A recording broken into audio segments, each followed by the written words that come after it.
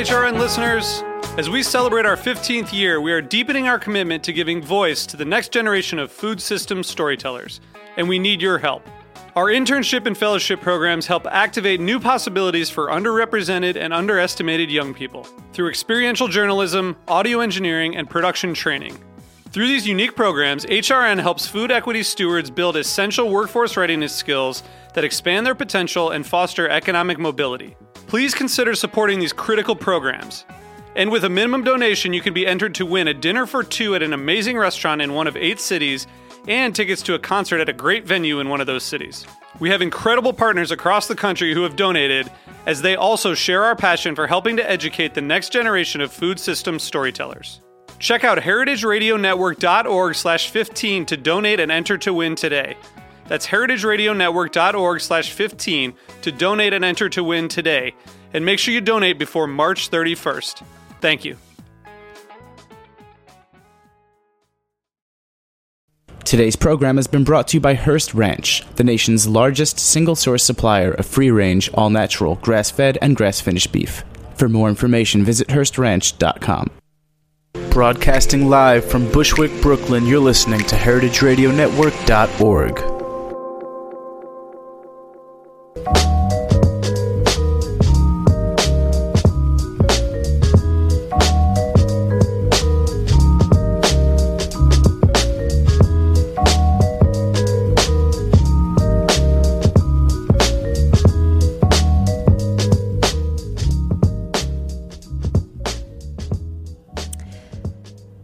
When they want you to buy something, they will call you.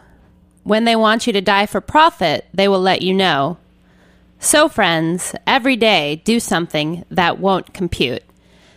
Once again, you've tuned into the Heritage Radio Network, and you're listening to the Farm Report. I'm your host, Erin Fairbanks, and we are coming to you live from the back of Roberta's in beautiful Bushwick, Brooklyn. And today, once again, we are on the line with Janisse Ray, author of The Seed Underground, A Growing Revolution to Save Food. And that quote I read was from Wendell Berry, his manifesto, The Mad Farmer Liberation Front. And Janisse, you opened your book with that quote, and I'm just wondering if you could tell us a little bit about why you felt that was the most appropriate way to introduce your work. I think it says it all in a way. When we boil down what's happening with our food supply and agriculture, it really is that the industrialization of ag changed everything. It changed the face of food, of eating in this country, and so I think we have to sort of poke some fingers in the big bellies of corporations, just to see what happens. I like that. Every day, do something that won't compute. Well, I wanted to open up the show today by giving you a chance to do a little reading from your book, because I wanted my listeners to be able to hear from you a little bit about what they can expect should they pick up The Seed Underground, which they definitely should do. So would you mind sharing a short piece with us? If you haven't heard what's happening with seeds, let me tell you. They're disappearing about like everything else. You know the story already. You know it better than I do, the forests and the songbirds, the Appalachian Mountains, the fish in the ocean. But I'm not going to talk about anything that'll make us feel hopeless or despairing, because there's no despair in a seed. There's only life, waiting for the right conditions, sun and water, warmth and soil, to be set free. Every day, millions upon millions of seeds lift their 2 green wings. Wow, that's beautiful. Thank you. Thank you, Erin. That's just a little paragraph from the introduction. And maybe we could return for a minute.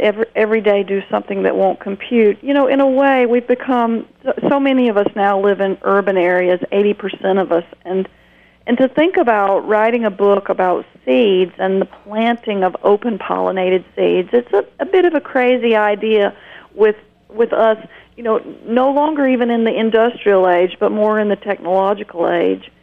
But I just have this I just have this feeling that we're really moving into a different age, which Thomas Berry calls the ecozoic. And I think it will require of us that every day we do things, and increasingly more and more of us and doing more and more things that just don't compute. Not to just go back to that quote, but it occurred to me that I hadn't explained that well enough. Oh, yeah. Well, I mean, I think it's something that I'll be chewing on for a while. And one of the things that you talk about in your book that I would love to explore a little bit more today is, in general in this country, I think we're pretty familiar with the movement of people over the course of the last 100 years from a predominantly rural society to a predominantly urban or suburban society. And along with this kind of shift in where we live and kind of how we live, there's also kind of this corollary shift in who's been responsible for our food supply. And, it used to be something that was very intimate with regards to people primarily producing food for themselves or for a community that was very close to them physically. And it seems like there's been this shift away from that. And I'm wondering if you can maybe reflect a little bit on that shift and the role that seeds have played and how they've been impacted by this transition. Mm-hmm. Great question, Erin. I may have said this to you before, but sometimes I look at my family as the sort of the poster child of American ag. My grandfather farmed a small, diversified farm in southern Georgia. And indeed, he was responsible, or he and his family were responsible for feeding themselves and their neighbors, with the sharing of some foodstuffs. We watched with the advent of the Green Revolution a sea change in American ag. We headed toward commercialization of food, which required shipping long distances and also required standardization, so more and more farmers planting to fewer and fewer varieties, and in this case, larger and larger acreages. So we did see a change, as you said, in who's responsible for our food supply, and we've we've almost wholesale now turned over the responsibility to industry, to corporations. And I think the role that the seed plays is to bring us back to the place where we take more responsibility. We don't exactly trust what corporations, multinationals, industry might be doing to us. We have an inkling that they're not acting in our best interests. We see rises in many, many diseases tied to nutrition and diet. And also, I think the further we get into a virtual age and less realness, the more we all hunger to have direct engagement with the land, with landscapes, with the world. I think that's enough said about that, except I will add that, seeds were a victim in industrialization of ag. Farmers abandoned these old place-adapted vintage heirloom seeds. They had been growing, oftentimes family heirlooms, and for hybrid seeds that had higher yields, and now since the mid-'90s for genetically modified seeds, which also promise all kind of wonderful things. So yeah, there you have it in a nutshell. Well, how would you respond to I feel like we hear this kind of claim a lot in the political arena that corporations are people. They're composed of people. The decisions made by them are made by people. The benefits or the losses are felt by people. And I think it's easy often to just point to corporations or multinationals and say, like, they're the bad guys. And I want to not that I would necessarily disagree with that, but I just want to pull back a little bit and talk something about this phrase that you brought up in the last show, the monoculture of the mind. And I want to pick apart a little bit, what is the mindset that allows for those decisions? I mean, if corporations are comprised of people, where are we going wrong there, and how can we kind of unpack some of that? So I don't think that corporations are people. I think corporations are piles of money that people that basically own people's actions.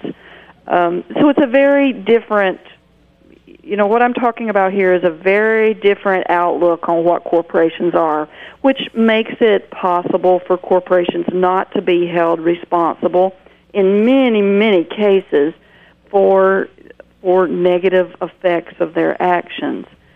Monocultures of the mind is a phrase that came from Vandana Shiva. Vandana is a great seed activist and author and seed banker from India. She's talking here about this, the man that if a corporation is to succeed in doing what it does best, which is follow this model of progress, the uphill line, producing more and more profits for its shareholders, then it necessarily must enforce monocultures of the mind, meaning it has to, through whatever means possible, figure out how to make most people think alike. Advertising is the main way this is done, but there are other ways too. It would be to a farmer putting the word out wholesale that your your Keener corn or your Branch corn or your Stanley corn or whatever your family's been growing for generations is not the right corn to be growing, that everybody's growing this new GM variety. In fact, 88% of the corn in this country grown is GM corn. So that's what monocultures of the mind means. I'm really interested in a scientist named Virginia Nazaria at the University of Georgia, and she wrote a book she's a cultural anthropologist looking at seed saving, and she uses the term the marginalities of the mind. So in contrast to the monocultures of thought, you have these people, these gardeners that I call quiet revolutionaries, who are keeping alive these heirloom, traditional varieties of seeds, keeping alive genetic resources, curating all these amazing endangered tastes, and they do so at the margins of society, at the margins of what is accepted as the major trends in agriculture. So that's really what you've nailed it. This is really what happened to heirloom seeds, is just changing landscapes in economics, in society, in agriculture, and a movement toward more. Let me see how I would say this. More. The word is not ubiquitous. Just more blanket thinking. Well, sameness is kind of what comes to mind to me for some reason. This weird, and I think it's strangely, it seems like a very un-American thing, this kind of broad-based push towards eating the same things and pursuing the same things. And I think historically in our country, that's never really been the case where, I think it's always been a place to come to kind of pursue your individuality, to exercise, freedoms of choice. And I think it's so strange to me the quick drive towards, being like everyone else, or each place you go looking like the place you just came from. It's something I'm often struck with when I travel through the country, is oftentimes it feels like I could essentially be anywhere in the country, because unless I'm in a more kind of dense urban environment or a more extremely rural environment. It seems like these things in between just don't have any distinguishing features, and that's deeply troubling and confusing to me, because I don't understand where that's coming from. And I wanted to talk about, in your book, you're very careful with deconstructing some of the language that is commonly used to talk about agriculture, or to talk about food, or to talk about seeds. And you talk about this use of the term conventional. I think often in farming conversations, we talk about organic agriculture versus conventional agriculture. And you kind of put forth a different definition of conventional. You hold conventional up against chemical agriculture, and I wondered if you could talk a little bit about that distinction. And I get this, Aaron, from my husband, who's the real farmer around here. And we've been to many, many conferences on organic agriculture and so forth, and he'll often hear speakers talking, and they do say it's organic versus conventional. And we have to realize the power of rhetoric. George Lakoff wrote a book called "Don't Think of an Elephant," which is if you tell people, don't think of an elephant, don't think of an elephant, that's the one thing that you're going to think of. And so it makes some of the verbiage that we use, especially in government, No Child Left Behind and Clean Skies Initiative, which really worsened air pollution. So I gave it some thought after he pointed that out to me, and I realized it's exactly right. There's nothing conventional about chemical agriculture. It's only been around, it's less than 100 years. When my grandfather began to farm, he was farming the truly conventional system, which is the traditional system, a closed-loop system that uses animals on the farm for manures, that plants rye and other cover crops for green manures, that remineralizes the soil if possible, that rotates crops, that plants a diversity of crops so that you're less beset with insects and disease. So, yes, it's just naming what is instead of letting other people control the language. Thank you. We are going to take a short break and then come back for more Seed Talk, so stay tuned.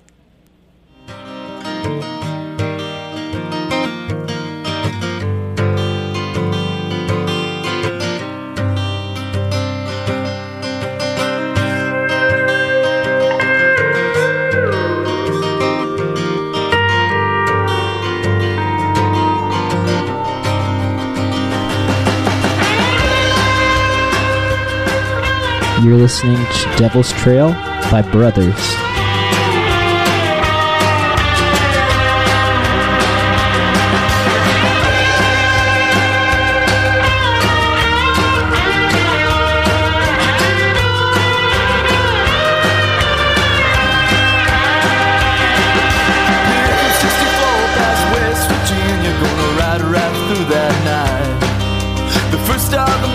The last star of the night. It's a ghost town, the coal mines burn down. Something just don't feel right.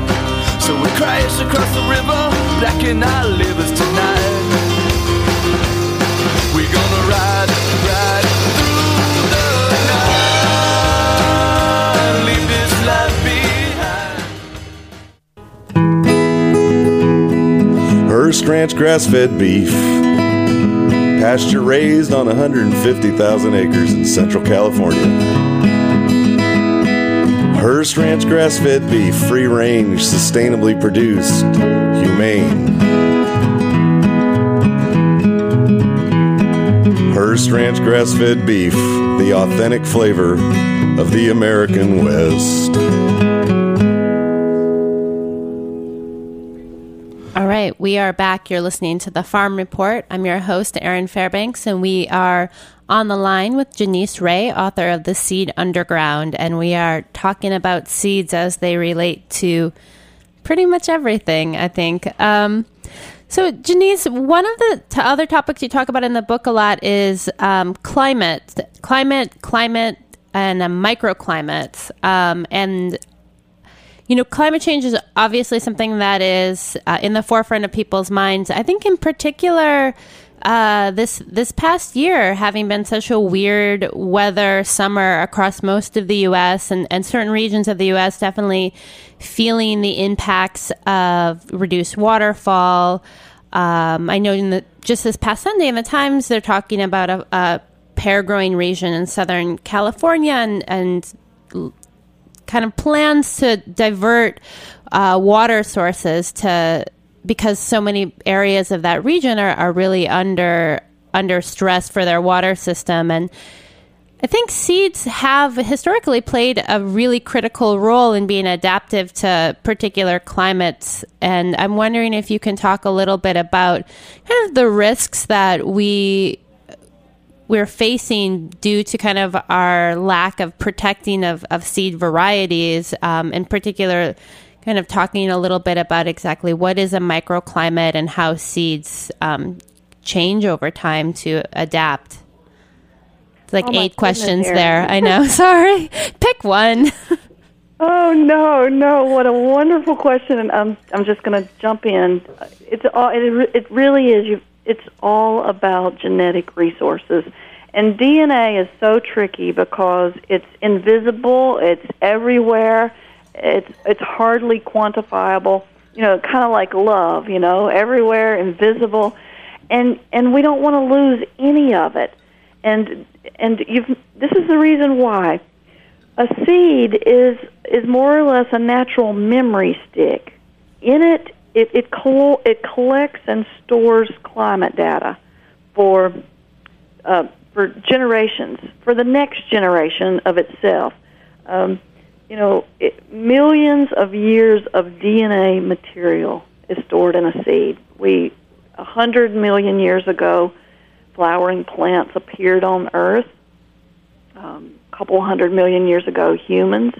So you see, we come late to this biome, and we come with a long history of evolution of flowers evolving, pollinators evolving to pollinate those flowers, and then producing fruits and seeds that we came to use. Now, all this material, all this DNA, the genetic material, is still at our disposal. And we have no idea now in the early stages of climate change, already seeing huge climate variability.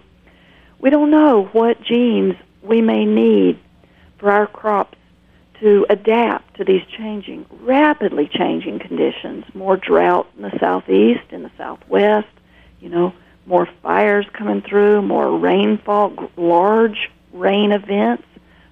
4 inches dropped in 1 hour at our farm last week. So I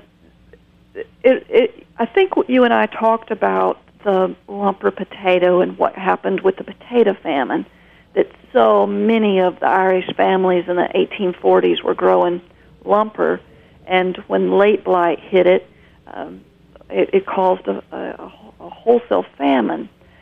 So that's what the scientist in us is looking at, and not just the scientist, but the naturalist and the person who's concerned, the futurist.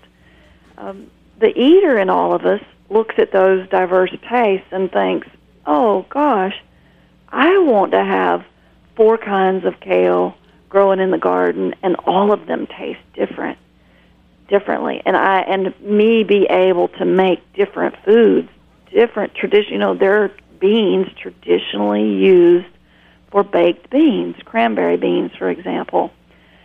It's really, you're right, it's beyond taste, it's beyond the beauty of the farm stand and the beauty of our table.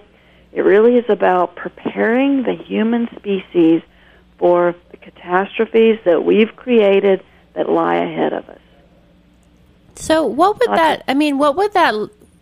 how does that work in practice? So, if we're looking at, the state of Nebraska and the corn production there and holding that out as this, large scale chemically based agriculture experiencing drought, do they turn around in their next planting and look towards a different old variety, or they're driven to look towards a technological solution, or how do we respond? Obviously it's challenging to respond within one growing season. So my sense would be that when you look to replant, you would make different seed choices as you try to anticipate the climate direction for that season. So that being kind of like one example, or on a smaller scale, if you're planting in your back garden, is it more kind of a natural thing that occurs, like as you plant or save seeds year after year, that things just kind of naturally adapt to what's happening around you? Where is the intention, and how does that look different when you're talking about those two, opposite ends of the scale? It's so great to talk to you. Brilliant questions. My mind is roaming around a lot here with different ways that I can jump in. Let me do this. We didn't get to this point in an instant, and we won't get out of the troubles that we're in with our food system instantly. It's going to take time. So I'm not advocating that we drop all GM seeds from the market or all hybrid seeds from the market. I think that the change that I'm advocating, I know, is already happening, Aaron. We're in the, I won't say the middle of it, but we're cresting, and the change is happening among young people deciding that farming is a noble profession and deciding to become farmers, and really just wanting a life that's authentic, that makes sense, that's real, not virtual, that puts them in daily contact with the natural processes of the earth. And that means deciding that they're going to grow organically, or however, grow small, grow diversified, grow the culture, grow community as they grow food. The ability of a plant to respond can't happen completely in one generation. It has to happen over time, and you're exactly right. Through something called selection pressure, which is if we planted 100 of Jimmy Nardello bell pepper, then and we were beset by an enormous drought, there will be a few of the peppers that do better than others, and so those would be seeds that we would select for the next generation. Then we would plant those, and that's the way we have to do this. Unfortunately, there are no quick answers, and it's just never going to be 2 + 2. Right now, it's always going to be, well, Paul Gruco, a wonderful Midwestern writer, he talks about the model of history, of how humans move through life. And he talks about the uphill line of progress, which is the one most corporations would embrace. He also talks about the more traditional one, which is a cycle. It's a circle. So we've got an uphill line. We've got a circle, which is returning back again and again to where you were, the cycles of seasons. But probably the more apt model for human progress is a meandering line. You go in one direction, and then you correct. Something corrects you, and you go in another direction. Now, sadly, climate change may correct us very quickly, but I think that's our model, a meandering line. That sounds true to my personal life experience. Well, we are almost out of time. I wanted to touch on the Doomsday Vault in Norway. So I wonder if you could tell us a little bit about that particular operation with regards to seed saving. The Svalbard Vault, Global Seed Vault, was finished in 2008. It's about 700 miles south of the North Pole within the country of Norway. It's lined with it's a tunnel blasted into a mountain that's lined with a meter's width of concrete. Countries from all over the world have been placing seed varieties there. We have. The Seed Savers Exchange has sent hundreds of varieties, as have our seed banks. Inside the vault, the temperature is naturally about 23 degrees Fahrenheit, but refrigeration units bring it farther down to minus 4 degrees. Seeds stored there in airtight, watertight packages are hoped to be safe from whatever the future brings. Genetic engineering gone wild, a comet hitting the Earth, the worst-case scenarios of climate change, seas rising, and so forth. The seeds in it, even though a seed has a lifespan that's fairly short in your or my back room or even in our refrigerator, the seeds there are hoped to live anywhere from 50 to 2,000 years. My only concern about the Svalbard Vault is that it's not a foolproof thing in that a seed does have longevity. I think the more perfect way to save seeds would be out in the world, adapting to the changes, intermingling, getting to know other squash better. It's the highly militaristic locks on the door style of food security as opposed to the let's intermingle style of food security. Gardens are living gene banks. They're also something that we can all participate in a way that the vault is not. Well, Janisse, thank you so much for joining us once again. Her book, The Seed Underground, A Growing Revolution to Save Food, is available wherever books are sold. The publisher is Chelsea Green Publishing. They are awesome. Check them out at www.chelseagreen.com. Stay tuned. After the Farm Report, we will have a green market update, but that is it for today. You can tune into the show through iTunes. Everything is available as a free download. HeritageRadioNetwork.org has over 25 live weekly shows.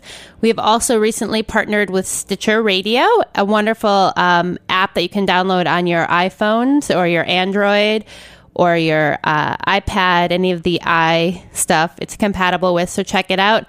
And tune in next Thursday at 1 o'clock for another episode of The Farm Report. Thanks for listening.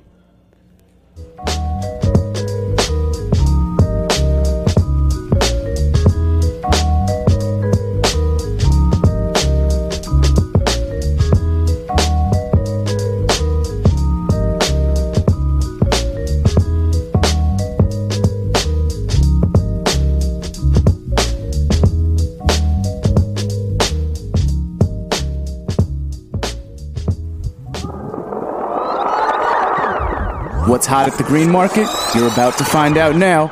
It's the Grow NYC Market Update.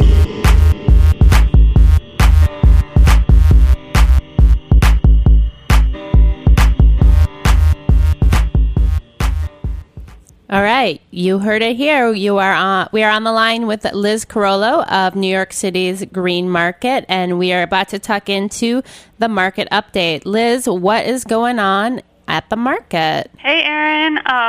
The market, it's full-on summer at its peak right now. The tomatoes coming in. We have over 200 varieties of tomatoes in the green market system. So they're in abundance right now, and because there's so many flooding the market, they're really affordable. So now's the time to stock up on tomatoes and do some canning so you have them to enjoy all winter long. Everything's on that 2 to 3 week earlier schedule this year. So this week we've seen pears, apples, and even grapes showing up at the market. And now's the time to get the blueberries, raspberries, blackberries, melons before they're gone for the season, because fall is going to be here before you know it. I also want to encourage people to maybe check out some of the specialty Mexican varietals that we have. I got to the market this morning, and down the block you could smell the papalo, the papiche, epazote. We have some really great varieties of herbs that maybe people aren't familiar with, but you can always ask the market manager or the farmer to kind of explain what their flavor is and how to cook with them. But one product I really wanted to spotlight today is grapes. So this week, Concords and Green Seedless came in from Locust Grove Orchards. One of our beloved farmers, Buzzard Crest Vineyards, will be coming back in a couple of weeks. They have an amazing variety of grapes and kind of to die for juice, and they only show up at the market for 3 weeks to a month, depending on how long the grapes last for. So it's one of those things where you kind of have to get them while they're here. And so you'll see grapes at the market for the next month and a half. And I want to encourage people to, not just snack on grapes, even though they are amazingly delicious and like nothing you would find outside of the market, but also to maybe, turn them into jam and test them out in a savory dish, because they add that perfect amount of sweetness to a lot of meat dishes that you're cooking. Let's see, what else is happening? We have some kind of general market happenings. We started a Bring Your Own Bag campaign. We're trying to explain to green market customers how to, the detrimental effects of plastic and to bring their own bag to the market. We're partnering with Green YC, which is the outreach and education arm of the Mayor's Plan YC initiative. So we're just trying to spread the word and encourage people to bring their own bags and not take plastic while they're at the market. We have our Sandwich Smackdown coming up, so we're doing that through our youth education program. We're going to have teams, 15 teams of youth with a couple of chaperones making sandwiches inspired by market ingredients at Union Square in the Park House on September 8th, Saturday. So we're still looking for teams to compete, and the event is free for event goers, so you just need to register, and all that info is on our website. And also, we're partnering with Our Goods. So Our Goods is an organization that helps people kind of connect to provide barter opportunities for one another, and they're going to do a thing called the Unsold Supper. It's the second year. It's September 15th, again in the Union Square Park House, and it starts at 6, and it's a really great event. It's free. It's open to anyone. You can just come and eat with farmers and other people in the community, and we're going to encourage people to figure out what they can barter with farms. So say they want to teach English or provide graphic design opportunities or help farmers build a website, and in return the farmers will provide something to the person that's helping them. So that's a really great event, and also the event information's on our website. Awesome. That sounds great. So many things happening. Yeah. Also, this weekend we have 2 canning classes, so they're free workshops. One's at the 82nd Street Green Market, and one's at the Columbia University Green Market. So 82nd Street on Saturday, Columbia on Sunday. Our resident canner, Robin Fuscus, will be out there answering all the questions about pH and any other canning questions people have. Awesome. Wow. Yeah, we're busy, and we're just going to get busier going into fall. August is actually the slow month. Well, I can't wait to hear the update in the weeks to come.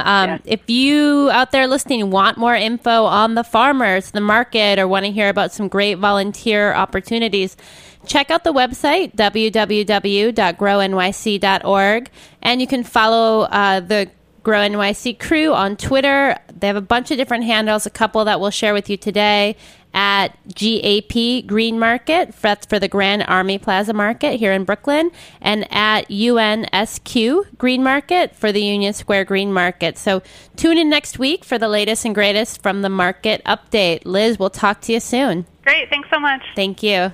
Bye.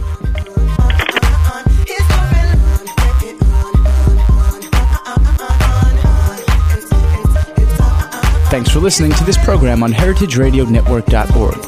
You can find all of our archived programs on our website or as podcasts in the iTunes Store by searching Heritage Radio Network. You can like us on Facebook and follow us on Twitter at heritage_radio. You can email us questions at any time at info@heritageradionetwork.org. Heritage Radio Network is a non-profit organization. To donate and become a member, visit our website today. Thanks for listening.